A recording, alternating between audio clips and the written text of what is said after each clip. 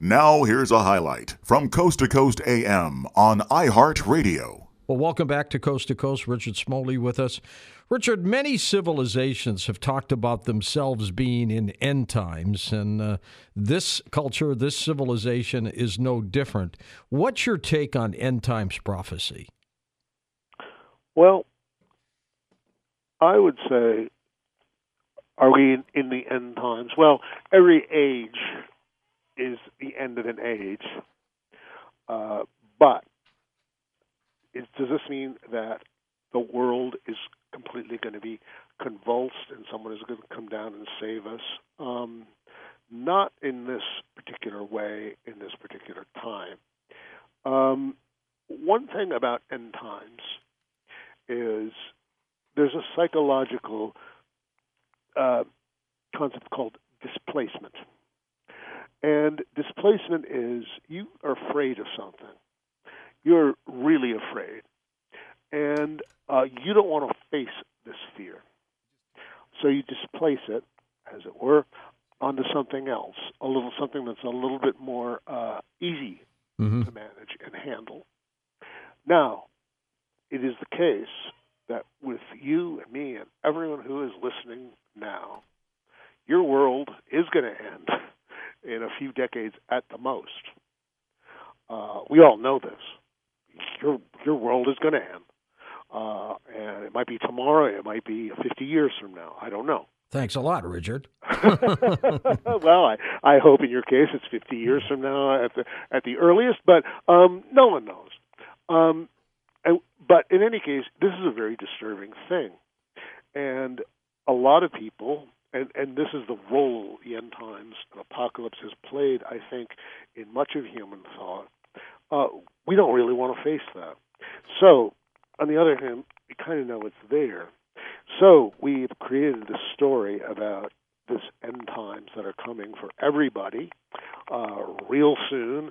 Some people will, create these dates on the most absurd premises. And it's a way of deflecting our own attention from our own mortality. Because, your world is going to come to an end. My world is going to come to an end very soon. But facing that purely is very hard.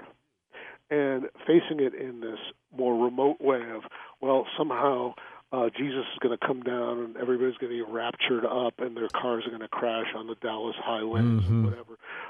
That's, we know it's not going to happen that way. But believing it will happen that way kind of makes the real thing a little bit easier to bear. Sure. So that is one of the main psychological impetuses of the end times. That doesn't mean that all of the crises and climate change and whatever. That doesn't mean that those things aren't happening. It means that this kind of notion of apocalypse is a way of dealing with our own death.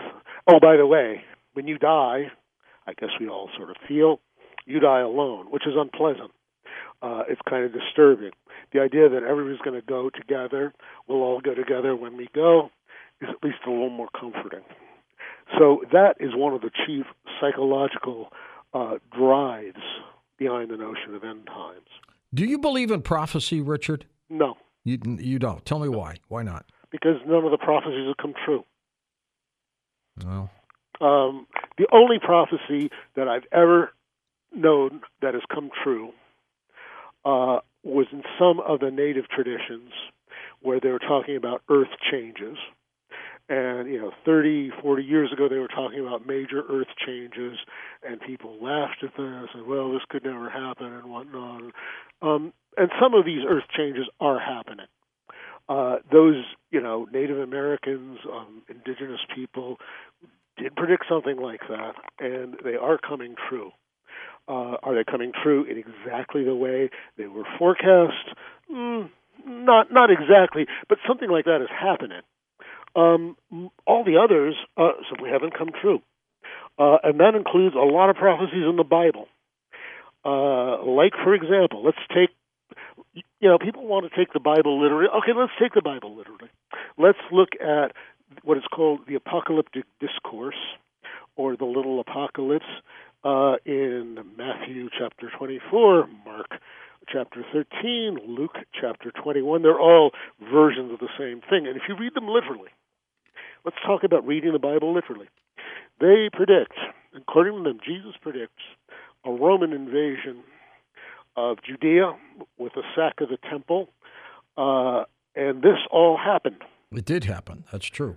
On the other hand, it also predicts that very soon after this, like almost immediately, the end of the world is coming, which it did not do.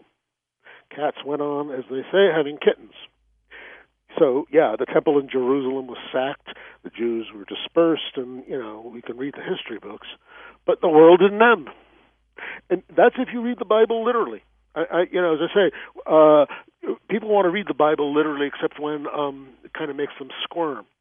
There are other biblical predictions that didn't come true in the Old Testament and whatnot. And as I say, if you're going to take the Bible literally, well, you better face the fact that a lot of things it said was going to happen didn't happen. I wrote a book about Nostradamus a few years ago at the prompting of my good friend Mitch Horowitz, as a matter of fact, who you mentioned earlier. Mm-hmm. And that's the same thing about Nostradamus' prophecies. They were either extremely vague or the few very specific things he predicted, for the most part, simply didn't come true. So, no, I don't believe in prophecy, and that's why.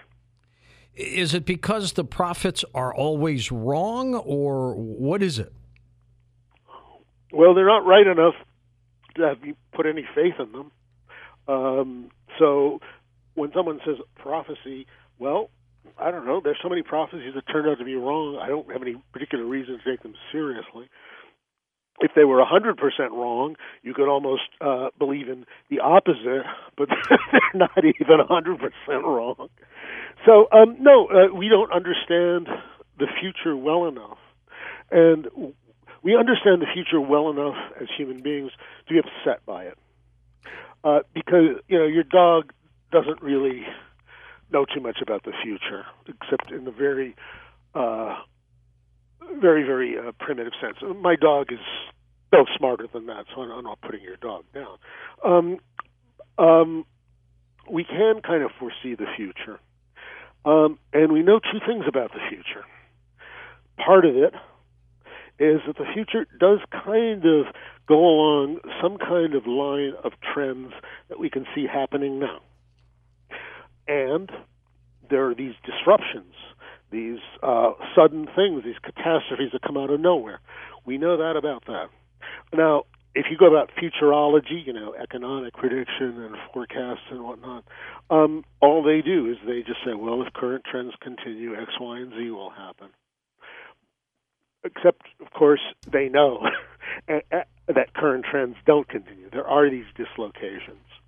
Now, the other side is the prophet who predicts these dislocations, and it's all about these dislocations. I was reading today about Antonio Conselheiro, on his mad prophet in Brazil in the 19th century. Uh-huh. And it's a fascinating story. But, he sort of predicted, well, all the shore, all the sea will come onto the land, and all the land will come into the sea, which struck me remarkably like some of Nostradamus' prophecies, by the way. Well, these things, these cataclysms, these upheavals, they do happen, except somehow they never really quite happen the way the prophets sort of said they would. So, no, I don't believe in prophecy. Interesting. Now, there seems to be a lot of anguish on this planet these days, Richard. There probably always has. Sadness, trouble. What do you think the root cause is for that? Well, let's go back to theology, which is, after all, one of the things my book is about.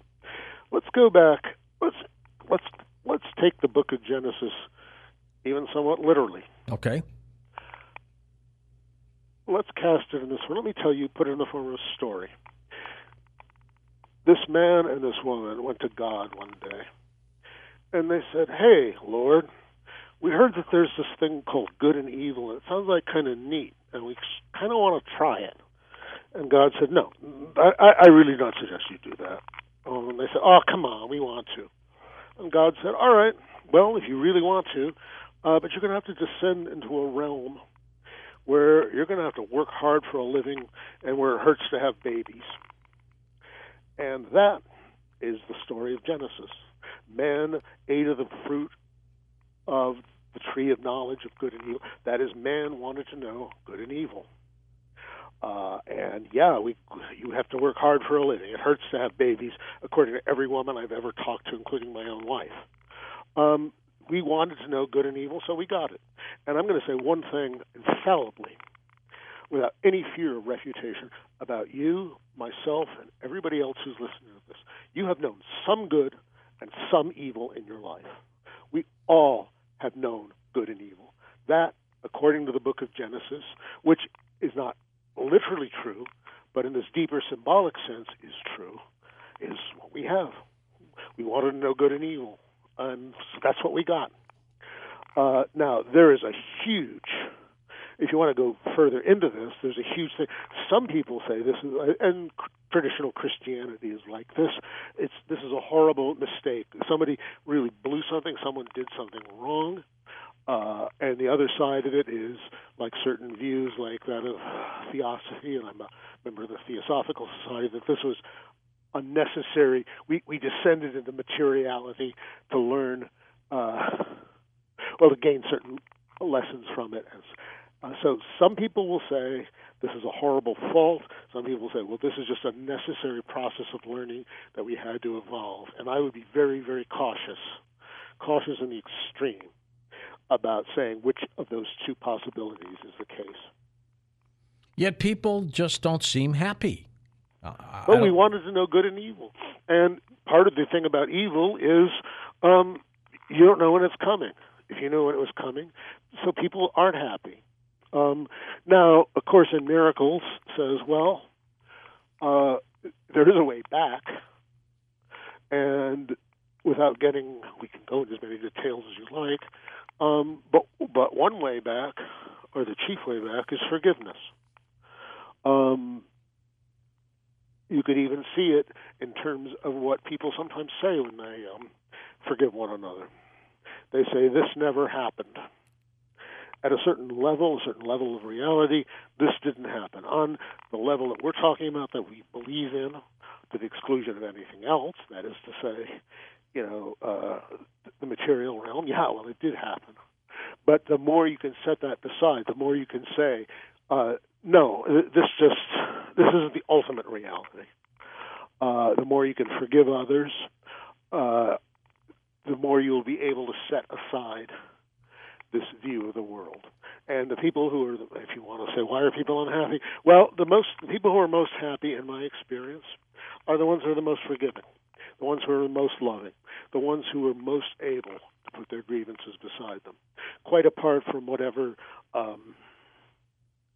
misfortunes may or may not occur to them. Are you hopeful for a good resolution to this planet? Ultimately. And sooner than later, I trust? Time is a funny thing. But the idea is, and that's one of the things my book talks about, and one of the things, of course, in Miracles says, the minute humanity wanted, let's put it this way, made this mistake, the answer was immediately given. So in the end, the answer is given. Oh, what is the answer? Everybody's off the hook. Nobody's condemned. There's no hell. A free ride. What? A free ride, huh? Yeah, because you wanted to know good and evil and you went into this realm, but that really ultimately is not where it is. You're all off the hook. And the only way you can know you're off the hook is to forgive everybody else, to know that they're off the hook too. And the faster you get that message, the faster you will be happier, the faster the earth will be happier, the faster life will seem a little bit more, shall we say, the way it should be. Mm-hmm. And you can, there's free will in that you can detain that, you can put that off as much as you want, but you can't put it off without having it continue to make you miserable. What makes you think, Richard, that we will have a hopeful ending to all of this? Because this world, well, of course, in Miracles, and I agree with you, by the way, the world Course in Miracles is a very profound work, and it's extraordinarily tempting to quote it, and I will. The world, it says, the world will end in laughter because it is a place of tears. God didn't set this up. To go back to my little myth, God didn't set this up. We wanted to know what this good and evil, in terms of A Course in Miracles, we wanted to know what it'd be like to live without God. We got our wish, and this is what it's like. This is why people are not happy. This is why everything seems so awful. This is why everything seems to screw itself up despite the best intentions of everyone and all of the cures and policies and whatnot. Because of that. What is the message of Christianity? Is to love and forgive. The basic message is in the Gospels, and this was given 2,000 years ago, and the fundamental message is true. It's been obscured by a lot of theology in the meantime that I believe is incorrect. But if you behave in a loving, kind, forgiving way, you have a lot better chance of being happy than if you go the opposite route and just stew in your grievances. Listen to more Coast to Coast AM every weeknight at 1 a.m. Eastern, and go to coasttocoastam.com for more.